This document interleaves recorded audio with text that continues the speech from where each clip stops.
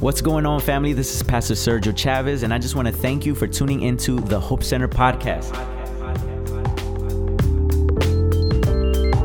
Today's topic is the cure for worry and anxiety.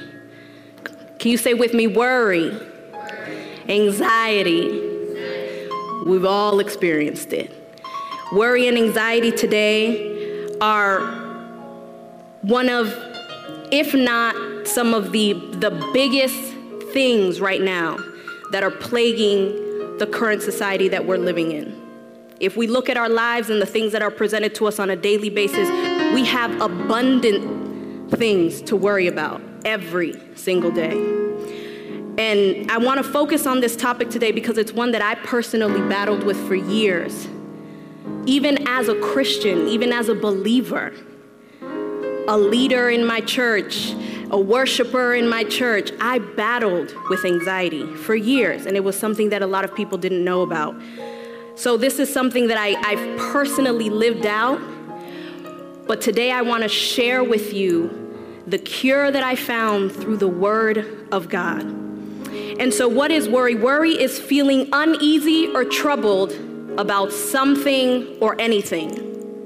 So anytime you're feeling uneasy, you're feeling troubled, you're like, I don't know, the major thought that comes to our mind is always, what am I gonna do about X? How am I gonna solve Y, right? We begin to become worried and anxious. And so we wanna talk about that today. But the issue is that some people are addicted to worry. I'm even gonna dare to say that a lot of us are. Have you ever been in a position in your life where you've been worrying about your own problems, but then when something is resolved, you might wake up on a day, whether you're on vacation, you're out for a nice run, for those of you who run, you might be at a restaurant eating a nice meal, but all of a sudden, you begin to think about somebody else's problem because you don't have one to ponder on. It's like, I don't have anything, life is great right now, but then all of a sudden you're like, oh my gosh, fulano de tal, how could he be? What's going on? Did you see that Facebook post? Do you think they're okay? And we begin to worry about things that really sometimes we have no business worrying about. So it's in our nature as humans, it is in our nature to be concerned about the bad situations that are going on around us in our world and also in our personal lives. That's not the problem. The problem is when we begin to worry about things beyond what is reasonable for us. That's never what God intended. So worry is like a rocking chair. I love this word, this quote. Worry is like a rocking chair. It's always in motion, but it never gets you anywhere. I'm going to say it again. Worry is like a rocking chair. It's always in motion, but it never gets you anywhere. So why do we struggle with it? Why do we decide to sit in it when we know that the only thing that worry and anxiety are going to do is rob our peace of mind? It physically stresses us out. And for a lot of us, it physically makes us ill. Have you ever worried yourself sick? You've been so worried about something, you're not getting enough sleep, and the next thing you know, you wake up, you have a cold or you got the flu. It kills your immune system. We can worry ourselves sick. And that's not the life that God intended for us. Anytime that we worry, it is because we're not trusting God to take care of the various situations in our lives. It's us saying, I'm going to trust my own strength. I'm going to trust my own ability. God's not going to work it out for me. I've been praying about this for weeks, months, maybe even years, and he's done nothing, so I'm going to step in and do God's job for me.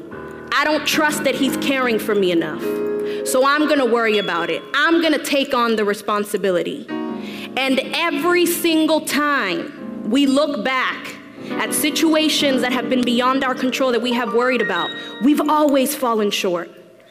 Our solution has always fallen short because we think that we can step in and do what only God is capable of doing in our lives.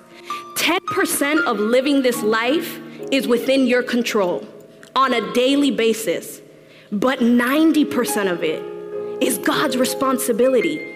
And here we are waking up every morning, carrying the weight of the world on our shoulders, thinking, I can carry that 90%, and I'm only gonna give God 10. And God says, well, that's how you wanna live your life. I can't take care of something that you're not giving over to me. So, here's the cure. I'm gonna give it to you from the beginning, because it's impossible to worry and live in peace at the same time. How many of you guys want peace in your life? You want to rest, you want to be in peace on a daily basis. All right, so here's the cure. The cure is quit worrying. That's the cure. There's nothing else to it. Just quit worrying. Make a conscious daily decision. I am not gonna worry about this anymore. And some of y'all are like, that's it? That's what I came for? For you to tell me to just quit worrying? But that is the cure. The cure is to quit worrying, because peace and worry cannot reside in the same place at the same time. So if you want peace, you have to be willing to let go of worry. When you let go of worry, you make room for peace, and you let it become the dominant factor in your life. So here's what I want to share with you today. How do you get to that cure? There's 4 choices that you can make on a daily basis to quit worrying. And so these are the points that I want you to take note on. The first one is humble yourself before God by casting your cares on Him. I'm going to repeat that point. Number 1, humble yourself before God by casting your cares or casting your anxiety on Him. We're going to go to scripture. 1 Peter chapter 5, verse 6 and 7 says, humble yourselves therefore under God's mighty hand, so that in due time He will exalt you. Cast all your anxiety on Him, because He cares for you. The key word here is all. It's not cast 10% of your anxiety, cast 50%, cast 99.99. Cast all of your anxiety on Him. Why? Because He cares for you. When we humble ourselves before God, we've come to a realization that we're human and that we need help. Sometimes this is the hardest thing for us to do, is to humble ourselves. Because asking for help means that I have to reveal my weakness.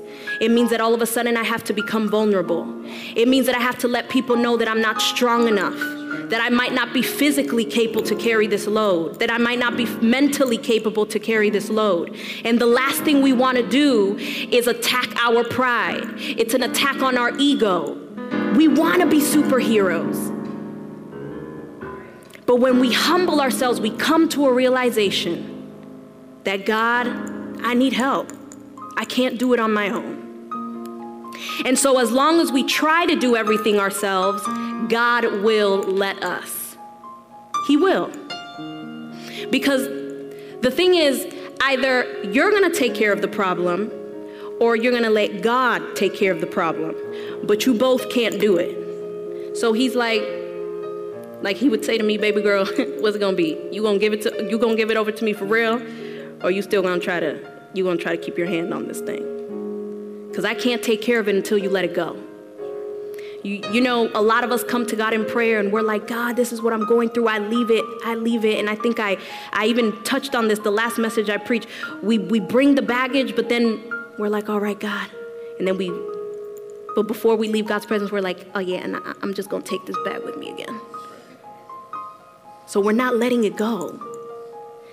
And as long as we try to do things on our own and we don't give it over to God, God says, I'll let you carry the load. So God won't do for us what we won't do or what we can do for ourselves. The important thing to remember about this scripture is that the Word of God is telling us to cast our anxiety on Him. It's not telling us to cast our responsibility. So you have been given a responsibility that you need to carry out. But the stuff that is beyond your control or beyond your means, those are the things that you give to God. For example, God's not going to spend quality time with your spouse on your behalf.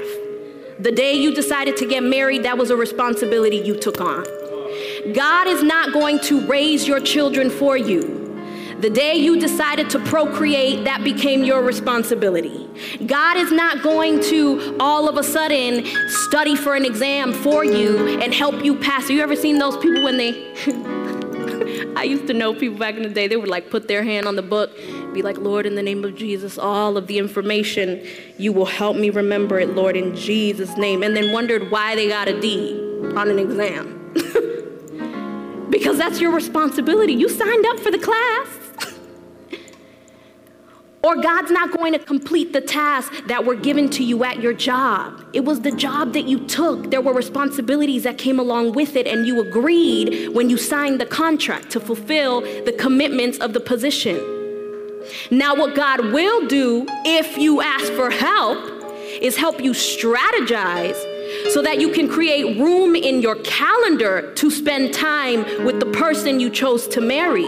What God will do is help you and give you wisdom to raise your children at a time like this. What God will do is bring to memory the information that you did study so that you are able to pass your exam. What God will do is give you the creativity to be able to set your priorities right and accomplish the tasks that have been presented before you at your job. Come on, am I talking to anybody?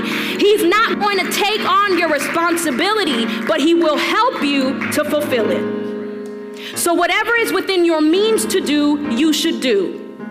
But whatever you can't do, you need to hand it over to God.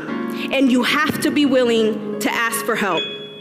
So when we cast our care on the Lord, and this is the final point for this one, when we cast our care on the Lord, we're saying, God, I trust you, and I am making a conscious decision to be satisfied with your answer. I'm going to repeat that.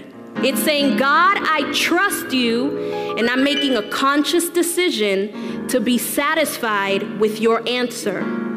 That means if it's not right now, and I have to wait, I trust that you know what's best for me. That means if it's not at all, I'm gonna be fine with that because you have a better door that you're getting ready to open for me. That means if I'm going to have to just stay put for some time until you reveal to me what the right plan is, the right plan of action, or the way that I'm going to go, I'm going to sit here as long as I need to because I trust that you know what's best, and I don't dare take a foot outside of your plan because I've been down that road before and I don't want to go down that path again. I'd rather sit here and wait on you than try to do it my own way again. So it's trusting. When we say I trust God, we are making a conscious decision. Whatever your answer is, whether it's yes, no, not now, wait on me, I trust that you know what's best. Point number 2, seek God and not his hand.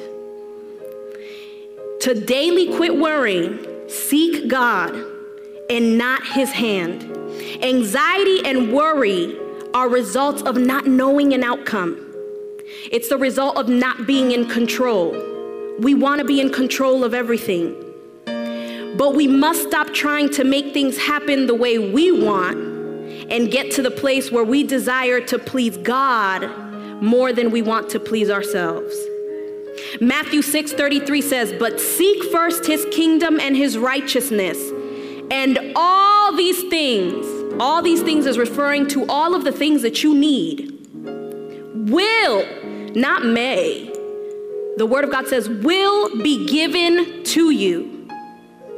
But you have to seek first the kingdom and his righteousness." God wants to give us good things, guys. A lot of times we're saying, you know, is it that God doesn't want me to be happy?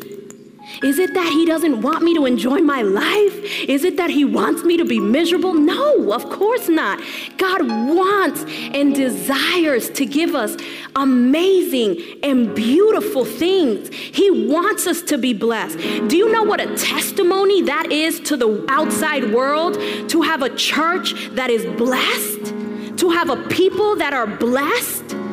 That is what God wants for us. It is what he desires for us. But the problem is that we serve him because of the things that we think he's able to provide for us, instead of serving him because we want to do his will. And when it comes to that, God is saying, I'm not going to give you something, because at the end of the day, it's never going to satisfy you. Have you ever asked God for anything? Whether it's a dream job, a dream car, a promotion, the house you've always wanted, the perfect spouse, the perfect children, this perfect story. And as God grants the desires of your heart and gives them to you, all of a sudden you're like, I didn't know it was going to be this hard. Or I didn't think it was going to cost me this much money. Or I want more. It's like the iPhone. You buy the latest one, and then the next thing you're like, if I just get the new iPhone, I'm gonna be satisfied. You go out, and then tomorrow after you buy it, they're like, the new iPhone X is now out. You're like, what? Now I want that one. So you're never satisfied. Nothing in this world is ever enough, and God knows that. Which is why when he created us as human beings, he deposited his spirit within each and every one of us, because there is always going to be a void for something that only God can fulfill, for something that only God is able to accomplish in our lives. And so we can seek for all eternity. We can have all the money in the world. We can have a perfect marriage. We can have the best kids. We can have the finest education. And at the end of the day, we're going to find that none of that is going to satisfy us. And so God says, I want you to seek first my kingdom and my righteousness. That means I want you to seek me wholeheartedly with all that you are and all that you have. Seek to do my will. Seek my plan and my purpose for your life. And do what is right, even when you don't feel like it. Choose right over wrong all of the time. And he says, and then everything that you need will be given to you. But here's the difference. It's given to you, and it now becomes added value, because you understand that it doesn't define who you are. Your identity is only found in Christ and Christ alone. And when you've come to a place when you realize that you have been bought with such a high price, that you are loved, that you are chosen, and that God has a perfect plan for your life, all of that means so much more than anything external that can come into your life. It all becomes added value. And I say this all the time. Before I met my husband, you've ever been in a place, you know people where they say, well, if I just meet the right person, then I'll be happy. And then they meet the person and they're still miserable. And then they're like, well, maybe if we have the kids, it'll fix the marriage. And then they realize it doesn't. Or maybe you're in one relationship and then you go from one relationship to the next, and you're like, well, dang, it's that all the guys that are being presented to me, like, I don't know what's wrong with them. Or maybe all the girls, like, I don't know what's wrong with them. But in reality, the problem's you. It's like all of these things that we want. We get one, we want something else. We get one, we want something else. We get one, we want it. And we're looking for something. We're all searching for something when it's only going to be found in Christ, because he's the one that identifies us. Everything else that we need that is added on is just added value. And so God says, I want you to get to a place where you desire me more than you desire things. Because when you desire me more than you desire things, when things go away, when things fail you, when plans fail you, when people leave you, when people forsake you, when people walk out, when people hurt you, when the job all of a sudden calls and fires you, when the money is running out of your bank account, you know that there is one constant in your life that is never going to change, and that is God and God alone. As people walk out, you know he's always going to be there. Relationships might change, but God does not change. People may forsake you, but you know you can always run to Jesus. Come on, I'm speaking to somebody. But when we seek him, everything else becomes added value. And we appreciate it because we understand that it's coming from him. And in the end, if I have it or if I don't, the God that I serve is still a good father to me. Point number 3, faith and the word of God are going to be the single most effective weapon that can be used to win the war against worry and anxiety. That's it. Worrying involves negative thoughts. Anxiety involves negative thinking. It's us telling ourselves, I have to figure this out because I don't know that God's gonna do it. And so the only way to combat negative thinking is when we're full of the word of God and we speak the word of God out of our mouths in faith. That means we speak it with a conviction, saying, this is my truth. This is my reality. I believe this for myself. I take this word for my situation. I take this word for my circumstance. It is true and real for me. And so what tends to happen is a lot of times, when people are like, well, what can I do with this situation? My first response is always pray and seek God's direction. Open the Bible. I wish there was some sort of like a concoction or a drink, that I could put together with, and I could tell you it's 1 squeeze lemon and a dash of salt and, some cayenne pepper, and just drink it, gulp it down, and all of your negative thoughts will go away. But there isn't. It is simple. You have to be a student of God's word. There's no way around it.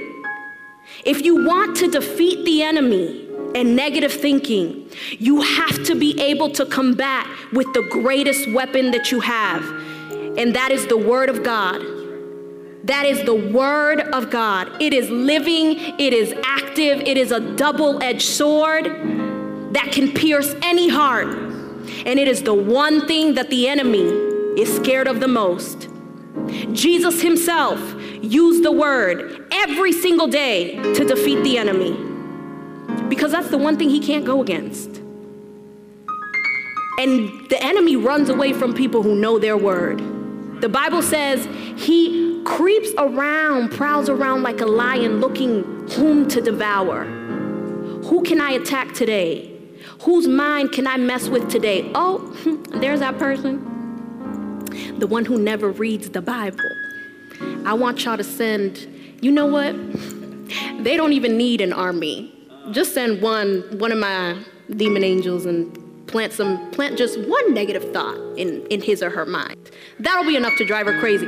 One thought, and then you worry, and you worry, and you worry, and you're doing the devil's work for him.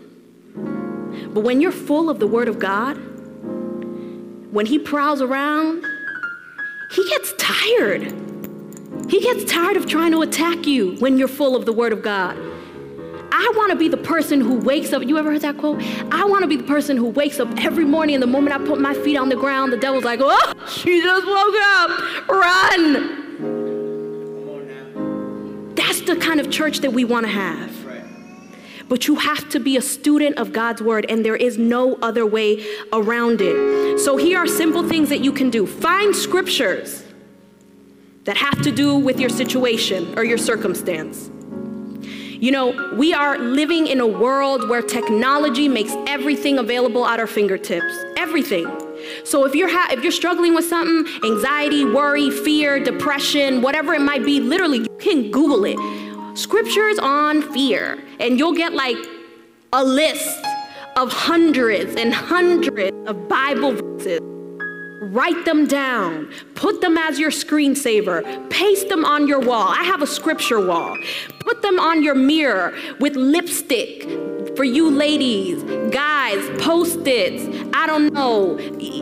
If you got to put on the sole of your shoe so that everywhere you step, you feel like you're stepping with the word of God, whatever you have to do.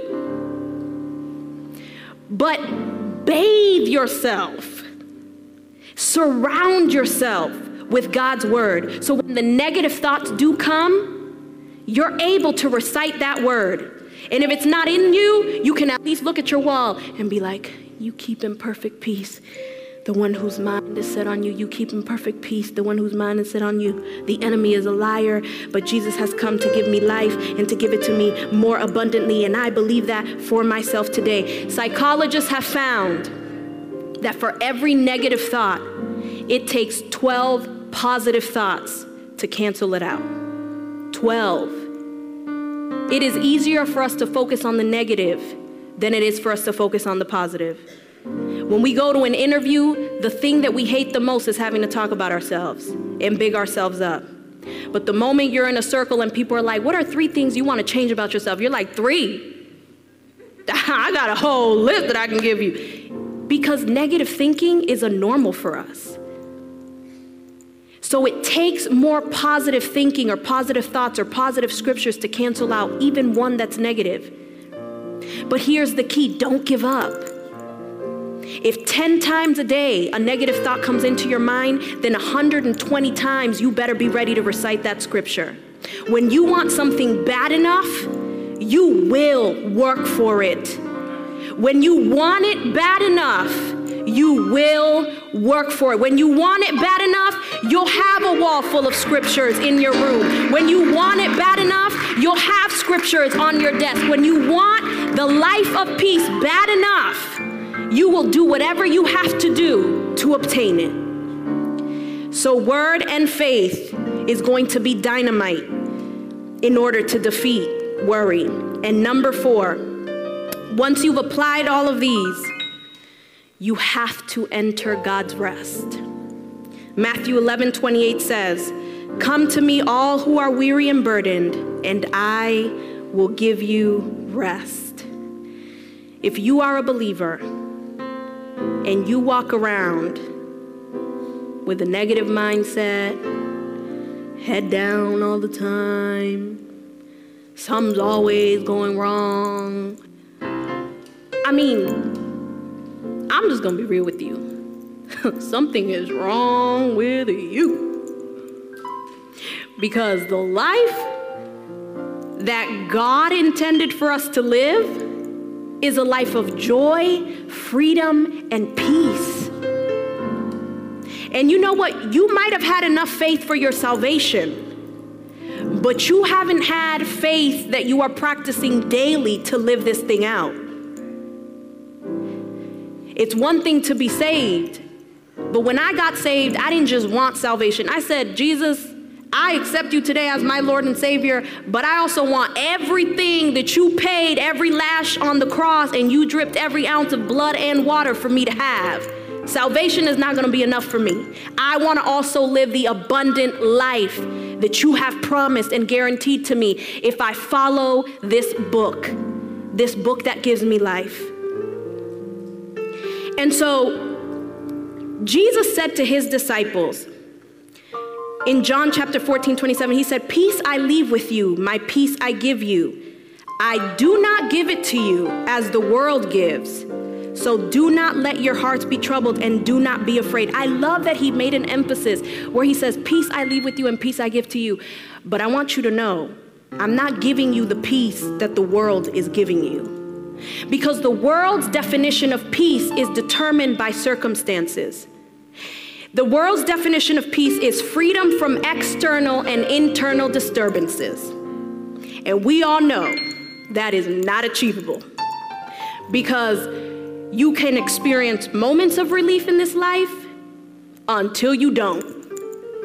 Until the baby wakes you up crying, until the wife begins to nag, until the husband asks you to do something, until you find out the toilet seat was left up, until toilet paper runs out. I could keep going. We all know there are moments where our peace is just robbed from the simplest things. I know there's moments, sometimes I'll wake up in the morning and I've just said a prayer and I'll walk into the bathroom and I'm like, where is the toilet paper? And all of a sudden, my peace just flew out the window because I couldn't find toilet paper when I'm walking into a bathroom. The smallest things the enemy will use to rob our peace. And so it's momentary relief until something happens and it's not.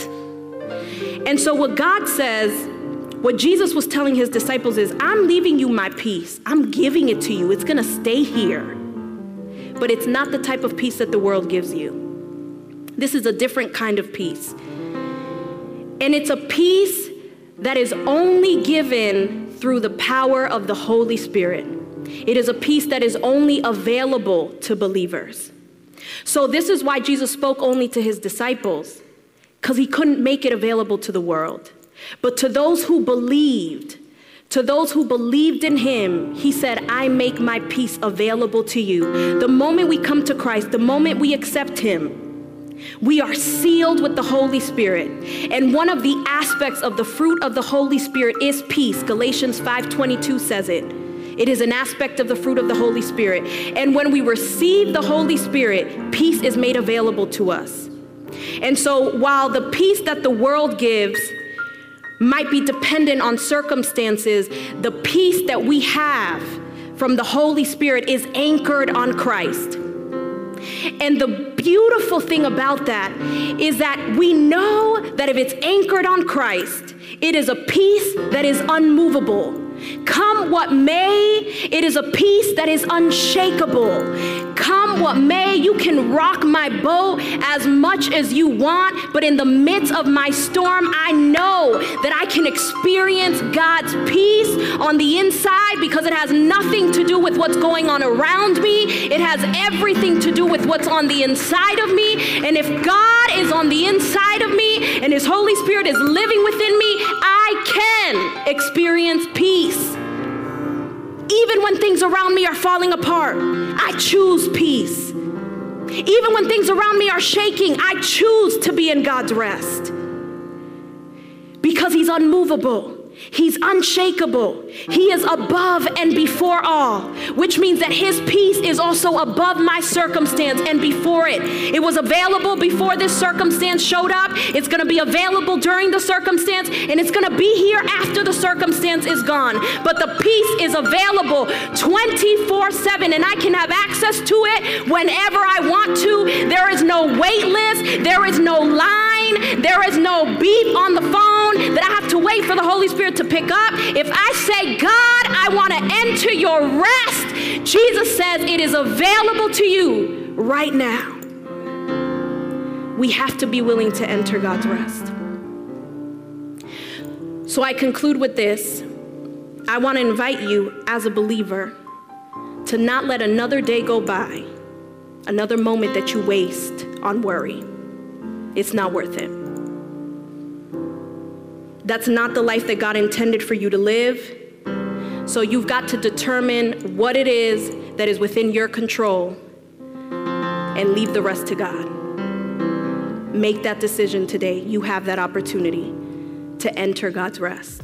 Thanks so much again for tuning in. I hope that you join us the next time. If you are in the DMV area, please make sure to come out on a Sunday at 1:30 p.m. You can find more information at myhopecenter.org. And you can also stay connected to us on social media. We are at My Hope Center on Instagram, Facebook, and Twitter. So you can search us up, connect with us. And I hope to hear from you all and see you all very soon. So until then, peace, love, and God bless.